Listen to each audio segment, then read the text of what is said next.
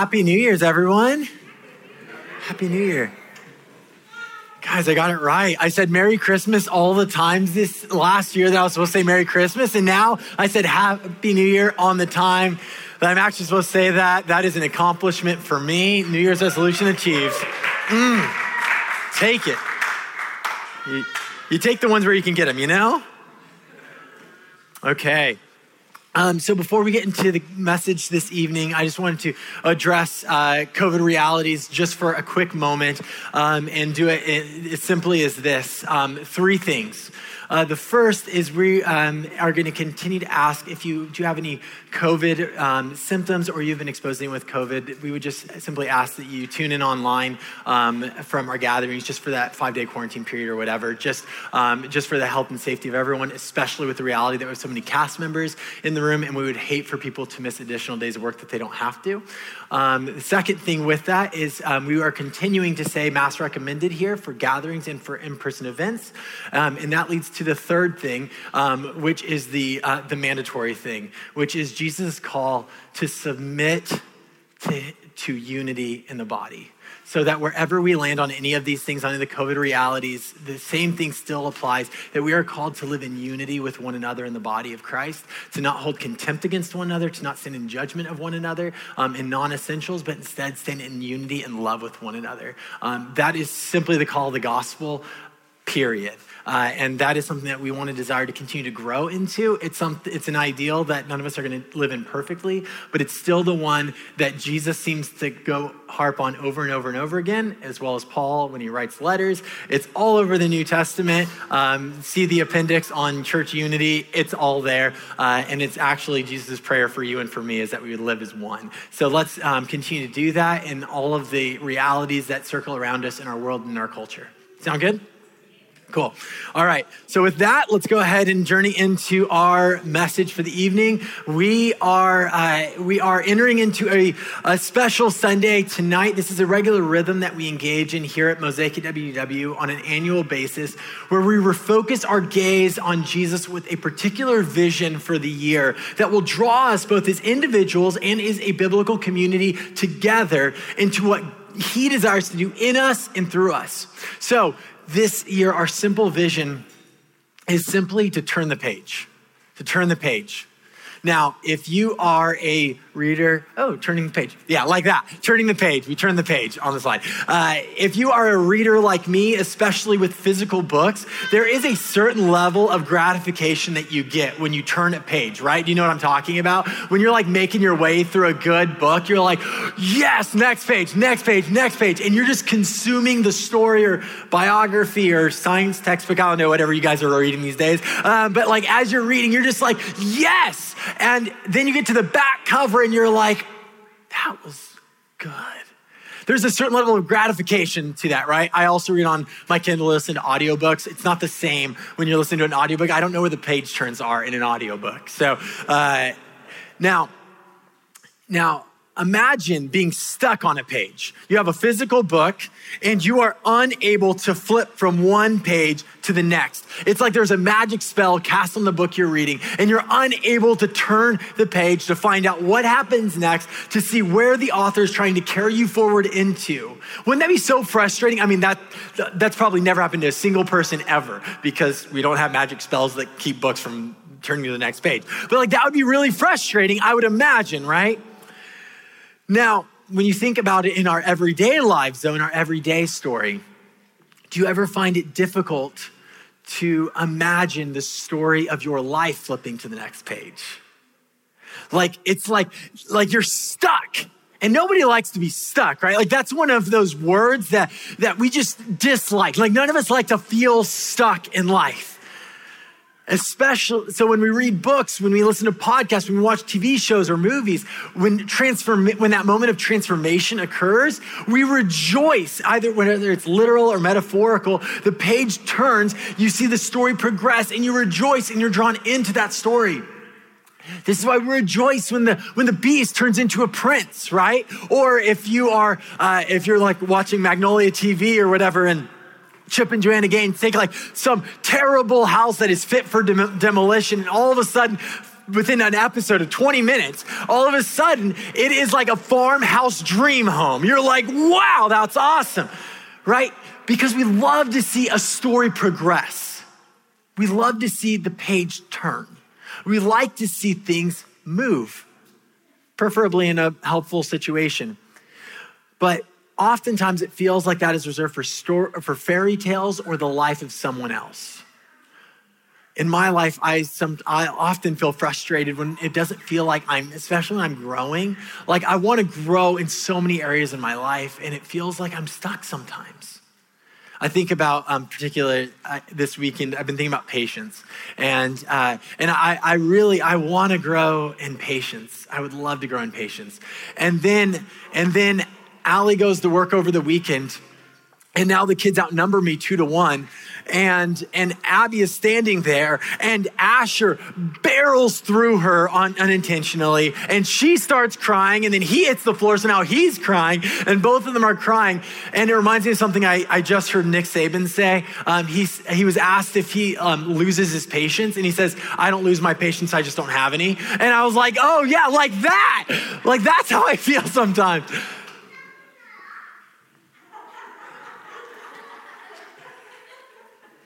There we go. It feels like it's hard to turn the page.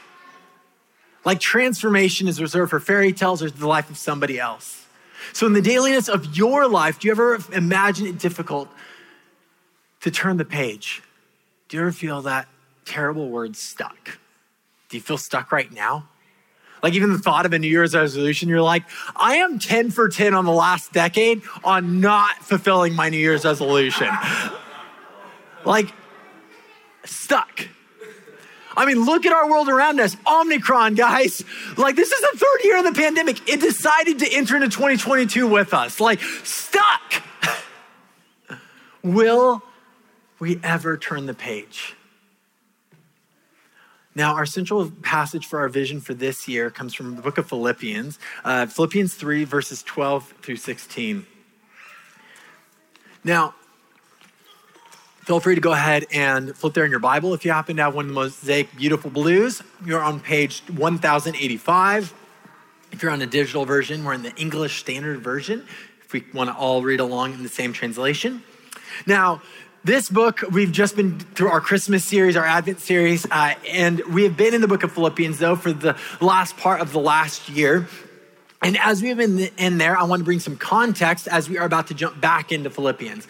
So Paul, the author of this letter, has been under house arrest, and he is writing, and he is in the middle of Rome, the belly of the beast, and he is writing to a church that he loves deeply. His heart is with them. They are his gospel partners and he is their gospel partner. Like they are together in heart and in spirit. He longs to be with them, but he is in prison. So we're going to jump in tonight is a particular point where he is going to say some things that are meant to give them hope. But the example that he's going to use is his own story as the example.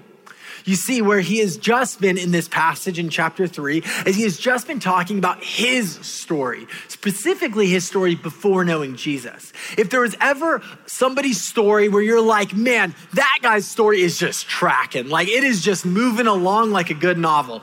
It was Paul's. He's like, my life was pretty swell. He says, I kept the law, God's law better than everyone else. I came from the right family. I had the right education. I had the right status in the society that I found myself in. I had it together from the world's perspective. But he goes on to say that all of it he now considers to be worthless compared to knowing Jesus. And he's not just being metaphorical. He is literally, because of his allegiance to Jesus, he has lost respect of the Jewish world. Because of his allegiance to Jesus, he has lost familial connections. Because of his allegiance to Jesus, he is now imprisoned and losing his personal freedoms. In the world's eyes, he is now stuck. But what he is going to get at is no, before I was stuck and now I am free. Now my life is tracking. While the world might think I'm stuck now, no, that was when I was stuck. Now I am free. And it's worth it to Paul because to Paul, Jesus is worth everything. There is not a single thing about his life that he's not like, I don't know if Jesus is worth that. Like my big screen TV, I don't know if following Jesus is worth handing that one over. Like, no, everything is worth it to Jesus. For Paul, Jesus is worth it all. But this page, it doesn't turn easily. In fact, what Paul wants is for them to know that he is still growing in this reality. He is still learning this lesson, because you can look at Paul and you can go, well, Paul has it all figured out because he's Paul. But Paul says, no. Verse 12, not that I have already obtained this or am already perfect, but I press on to make it my own, because Christ Jesus has made me his own. See, he desired to continue to grow in this beautiful reality. Why? Because Jesus has already affected this beautiful reality by calling Paul his own. See, it's not rooted in how awesome Paul is, how great his story was. That's not Paul's focus at all. It's in how awesome Jesus is. It's not that he has earned Jesus. It is that Jesus has called him his. And that's all that he needs to know. See, our temptation runs counter to that. It's backwards. Okay, that's it. I need to be awesome. I need to work harder. I need to prove myself more. I need to do better, do more, get it together, get my ass together, figure it out, and then I'll be worthy, right? I was just watching an episode of Star Trek. I watched Star Trek. I was watching an episode of Star Trek, and there's this religious leader from this alien civilization, and she's saying, I need to earn the prophet's forgiveness. She says that throughout the entire episode. And I'm like, wow, that's fascinating, Star Trek. I need to earn forgiveness. But we don't earn forgiveness with Jesus. I don't know how it works with alien civilizations in Star Trek, but I do know how it works with Jesus. We don't earn it. And Paul's realized that. It's not earned, it's given.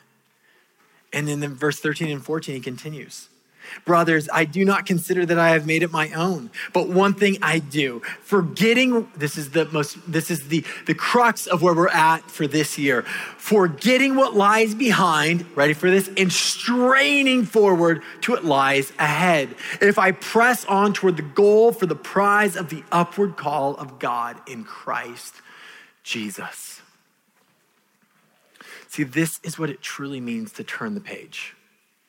Forgetting what lies behind and pressing on, stretching out in the Greek, going after, doing so much work to pursue what lies ahead. See, this is what Paul has discovered. We could sum it up as simply the journey of sanctification. We talk about that word a decent amount here. If you don't know what that means, it simply means becoming more like Jesus, to become more of his character, to embody more of his heart and his love. This is the journey of sanctification that Paul has been walking on for decades now, of knowing Jesus deeper, of embodying more of his character, of allowing Jesus to work more through him. See, we can feel so easily stuck on the same page of our story, whether it's patience, an addiction, a grudge, whatever, that we can hold on to, wondering if growth or transformation will ever happen. But what Paul says he has learned is to forget what lies behind. And he's not trying to say that that's simple or easy. In fact, he would be probably the first to say, this is really difficult reality work. This is the breakdown of the old self that he talks about throughout his letters. For Paul, his old self is his arrogant knowledge, his prideful tendencies, his wisdom rooted in self-idolization. Where the world would have said he was free and trekking along, he said, no, that was me being stuck. That is the old self. It reminds me of something that Martin Luther says, Martin Luther, the old reformer from the 1500s, he said it this way: the old self has been cast out into the sea, but that old guy has a tendency to rise back up to the top. Like it's been dead and cast out into the sea, but then it like keeps bobbing up back and forth. That's kind of morbid, right? But like that's the old self where you're like, man, I don't want any more of that. But then it's like, boing, boing, boing. You're like, no, he's back. That's our tendency. That's us. That's Paul. So for each of us, it means forgetting what lies behind us is unique to you and to me very differently. For some of us, it might be exactly like Paul, where it's forgetting the prideful religiosity of your past. Now, this was a major one for me when I first came to know Jesus because of my background. But for some of us, it might be continuing to pursue true and lasting healing in spaces of trauma. For others, it's forgiving yourself or others for past sins and hurts.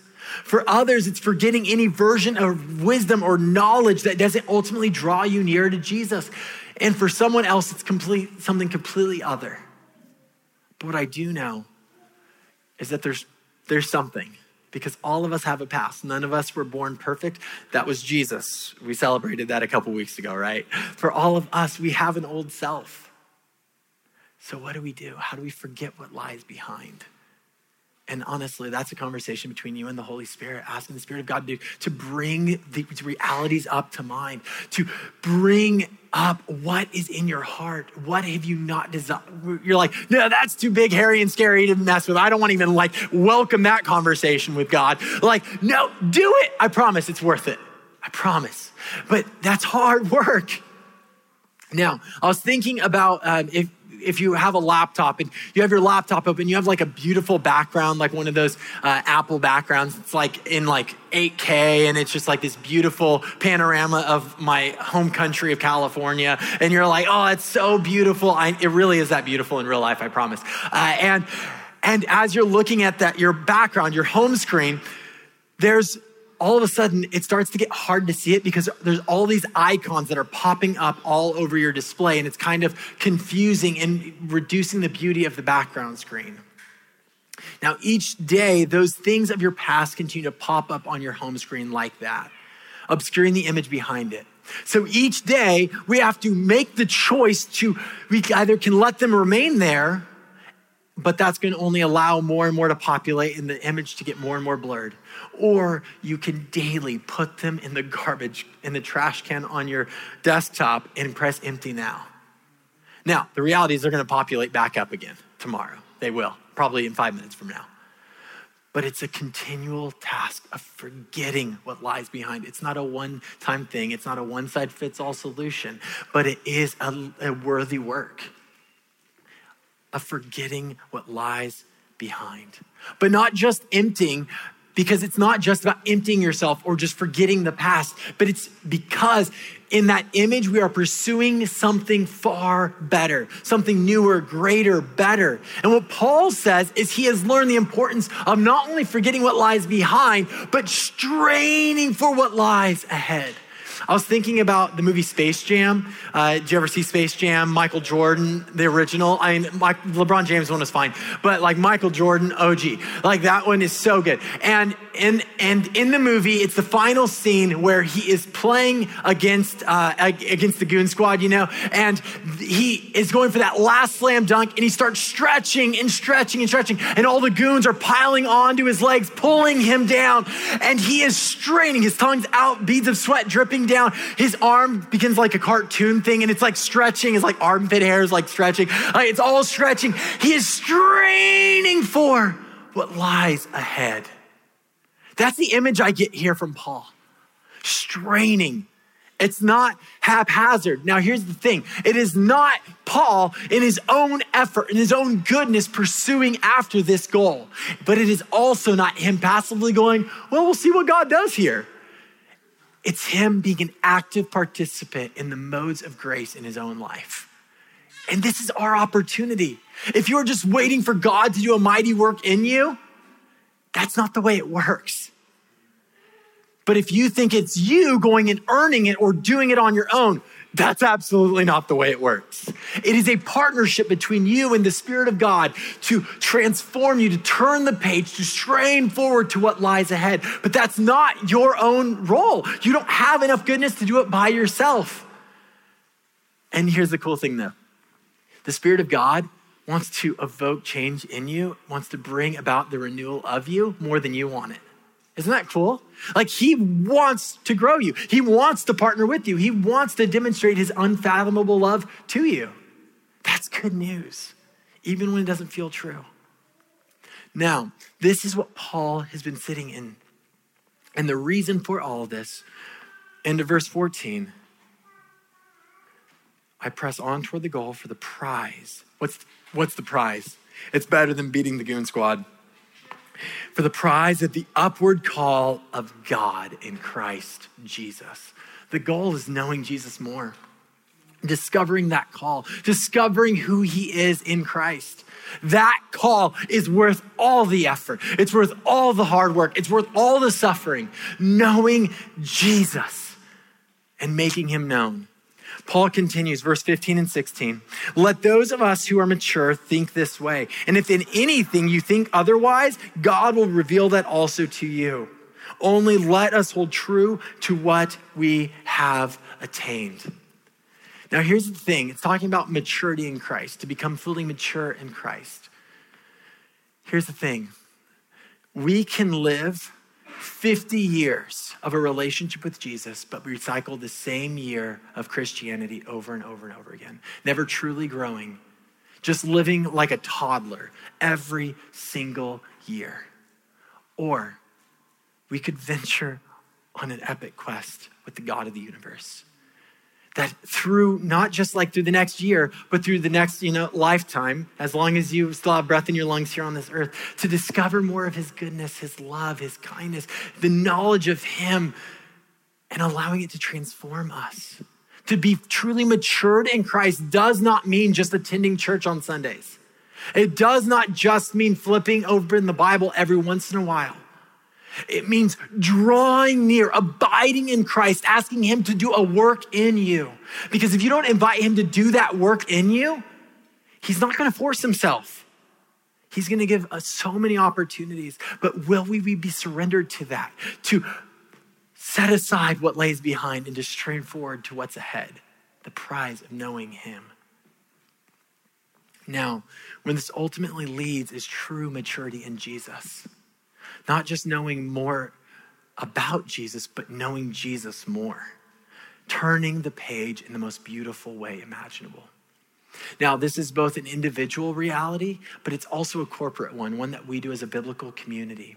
And the reason this is our vision for 2022 is because it's ultimately meant to be our vision each and every day, year in, year out, to know Jesus more fully. Now, as a church, this is a vision that we have the opportunity to participate into.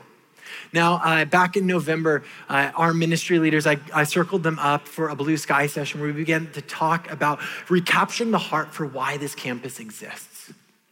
And there are three simple realities that are the heart of the Disney campus. And they are the same three realities. They might strike you as quite boring, but they're the same three realities that have existed through the centuries to help the church to know Jesus more. The same three that have defined the true church for 2,000 years when it's living at its best, except ours has a slight WW twist to it. So with that, if you're a note-taking type of person, these are three things that you're gonna hear a lot about. And you've already heard a lot about these, hence why it might sound a little boring. But it's about, first off, making and being made into deep disciples of Jesus at Walt Disney World and beyond. The second is to create authentic biblical community at WDW and beyond. And third, living on mission at WDW and beyond. That's it, those three things. Making and being made into a deep disciple of Jesus, creating authentic biblical community, and living on mission. Like this is our playbook for whatever. Like this is what we are about. This has been what we've been about for almost 10 years. And we are going to continue to go back to the simplicity of this and living in it, turning the page so that we can put off what lies behind and pursue together as a community what lies ahead, which is Jesus more fully. Now, the last few years have been wild in every which way. And clearly COVID is not done making a mess of everything.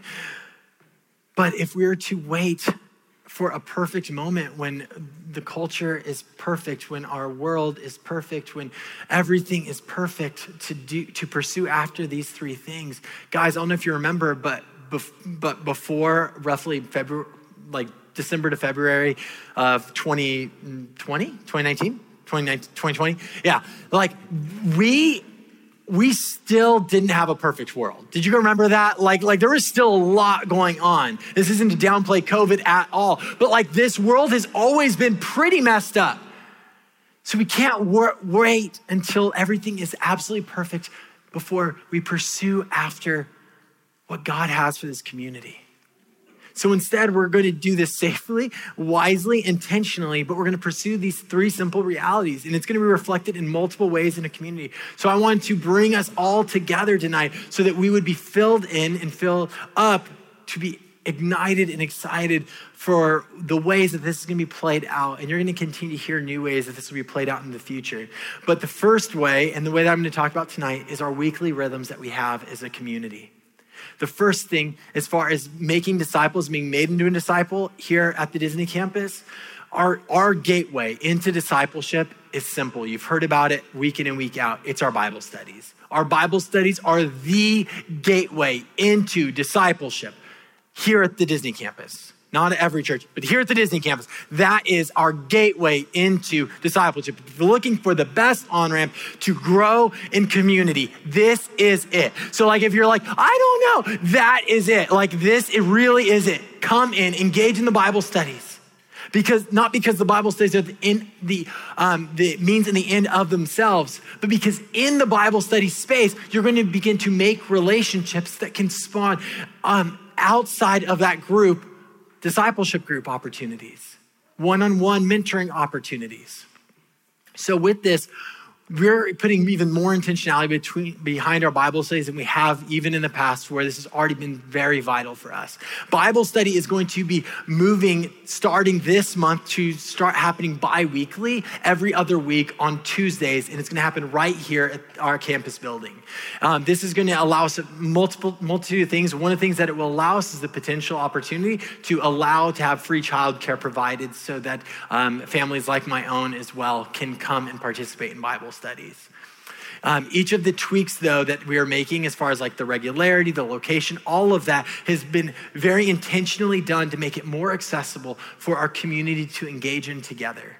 Men and women in this space will have the opportunity to come together, eat some snacks, hang out, and then break up into different groups, into their respective groups to engage in Bible study as well engage in life on life, just seeing how you're doing and really going into life together. Now, so this is going to be every other week. Those non-Bible study weeks are going to take place in two other formats. These are two formats that we already do. The first is in our community events, and this includes our community dinner nights, things like Taco Tuesday, that happen right here at the building. Our Taco Tuesday events that happen in homes, as well as our community events that happen right here in the building. Now, this allows us a space not to give you the fullness of community experience, but it is meant to be an experience of authentic community so that you can go and create additional spaces of authentic community. They're not meant to be the end of themselves, but a launching point for relationships, for you to go and find and build relationships, not waiting for somebody else to do it for you. What this means is you are actually empowered to create community here at the Disney campus. You are empowered to invite people over to your own home for dinner, to invite people out to a movie night, to invite one another to go work out together, to go shopping together, to go visit the parks together. Don't wait for somebody else to create community. Invite one another in. Look for those who are marginalized and bring them in. If you're marginalized, look to other people and invite them in. Imagine if all of us were pursuing community together. There would be no one who would feel not cared for, not invited in. So community, building authentic community starts with you, with us together. The last space, when you're talking about living on mission, will continue to be Uncommon Love. Uncommon Love at WW is our training ground for living on mission. Do you get that? It's not about just going to the parks and hanging out with friends. It is that, and it's wonderful for that. But it is about being equipped to live on mission. That's a big deal. Like this is training camp to go and expand the story of the gospel in your world. Wherever God has allowed you to be, to step your feet into, this is where God has called you to live on mission, whether you work for Disney or not. We have the opportunity at Uncommon Love. We go to the parks, we encourage cast members, and we learn from one another how to engage with people intentionally. You have the opportunity to make Jesus known at Walt Disney World and beyond. These three realities are not optional. They're not optional. And they're not optional because I said so, but because these are three realities that are close to the heart of Jesus. To make disciples, to live in biblical community, and to live on mission are the things that Jesus called us as followers of him to engage in. So right now, here's what I want to do. I want to invite the band to come on up. Because these are the spaces we are going to engage in. Not just from up front, not just on our social media, but together as a community. We are going to do these things, and not just so that we can check off the religious checklist, but because in these things, we are going to engage more deeply with Jesus in community. We're going to turn the page. We're going to lay behind us from where we have gone, and we're going to pursue after what God has in our path ahead, forgetting all that lies behind, straining towards the one who it lies ahead, Jesus. Simply Jesus. So with that, here's what we're going to do right now. I'm going to invite us, before I pray, before I close us in prayer, I'm going to invite us to take a moment to pray for our community. I'm going to invite you, whether this is your first time here or not, I would love your prayers over this community, prayers over Walt Disney World and all the cast members, and prayers for this year, that God would do a mighty work in and through his church in our world. So let's sit in quiet for a minute and pray just that.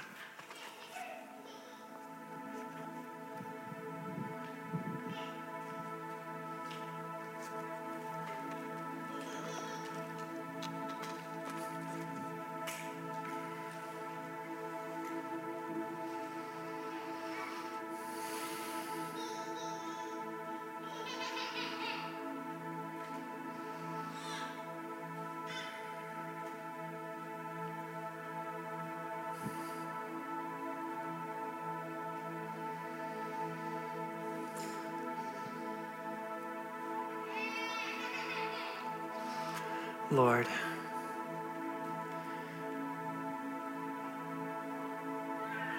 we enter into 2022, a new year, realizing that you exist outside of time, that nothing that we went through in 2021 surprised you, that you were sovereign even over all that we went through, all the highs and lows of the last year, and you are already seen and foreseen all that comes in this current year that we now have embarked into. You are the timeless one. You are the faithful one. You are the faithful one when we are the faithless ones. So we thank you for that. We thank you that you have gone before us. We thank you that you have called us to strive toward what lies ahead. So Lord, we pray for the strength to do exactly that, to lay behind what is in our past or even our present, and to strive both as individuals and as a community toward the incredible prize of knowing Jesus and knowing him more fully. Lord, I pray that as a community would draw us to spiritual maturity in you, that we would abide with Jesus deeply, and that we would know you with every fiber of our being. God, you are kind and you are faithful. So we start this year by laying it down at your feet as an offering, asking you to make it what you will. Take the circumstances, take the beauty, take the brutality, and use it for your glory. It's in Jesus' name we pray. Amen.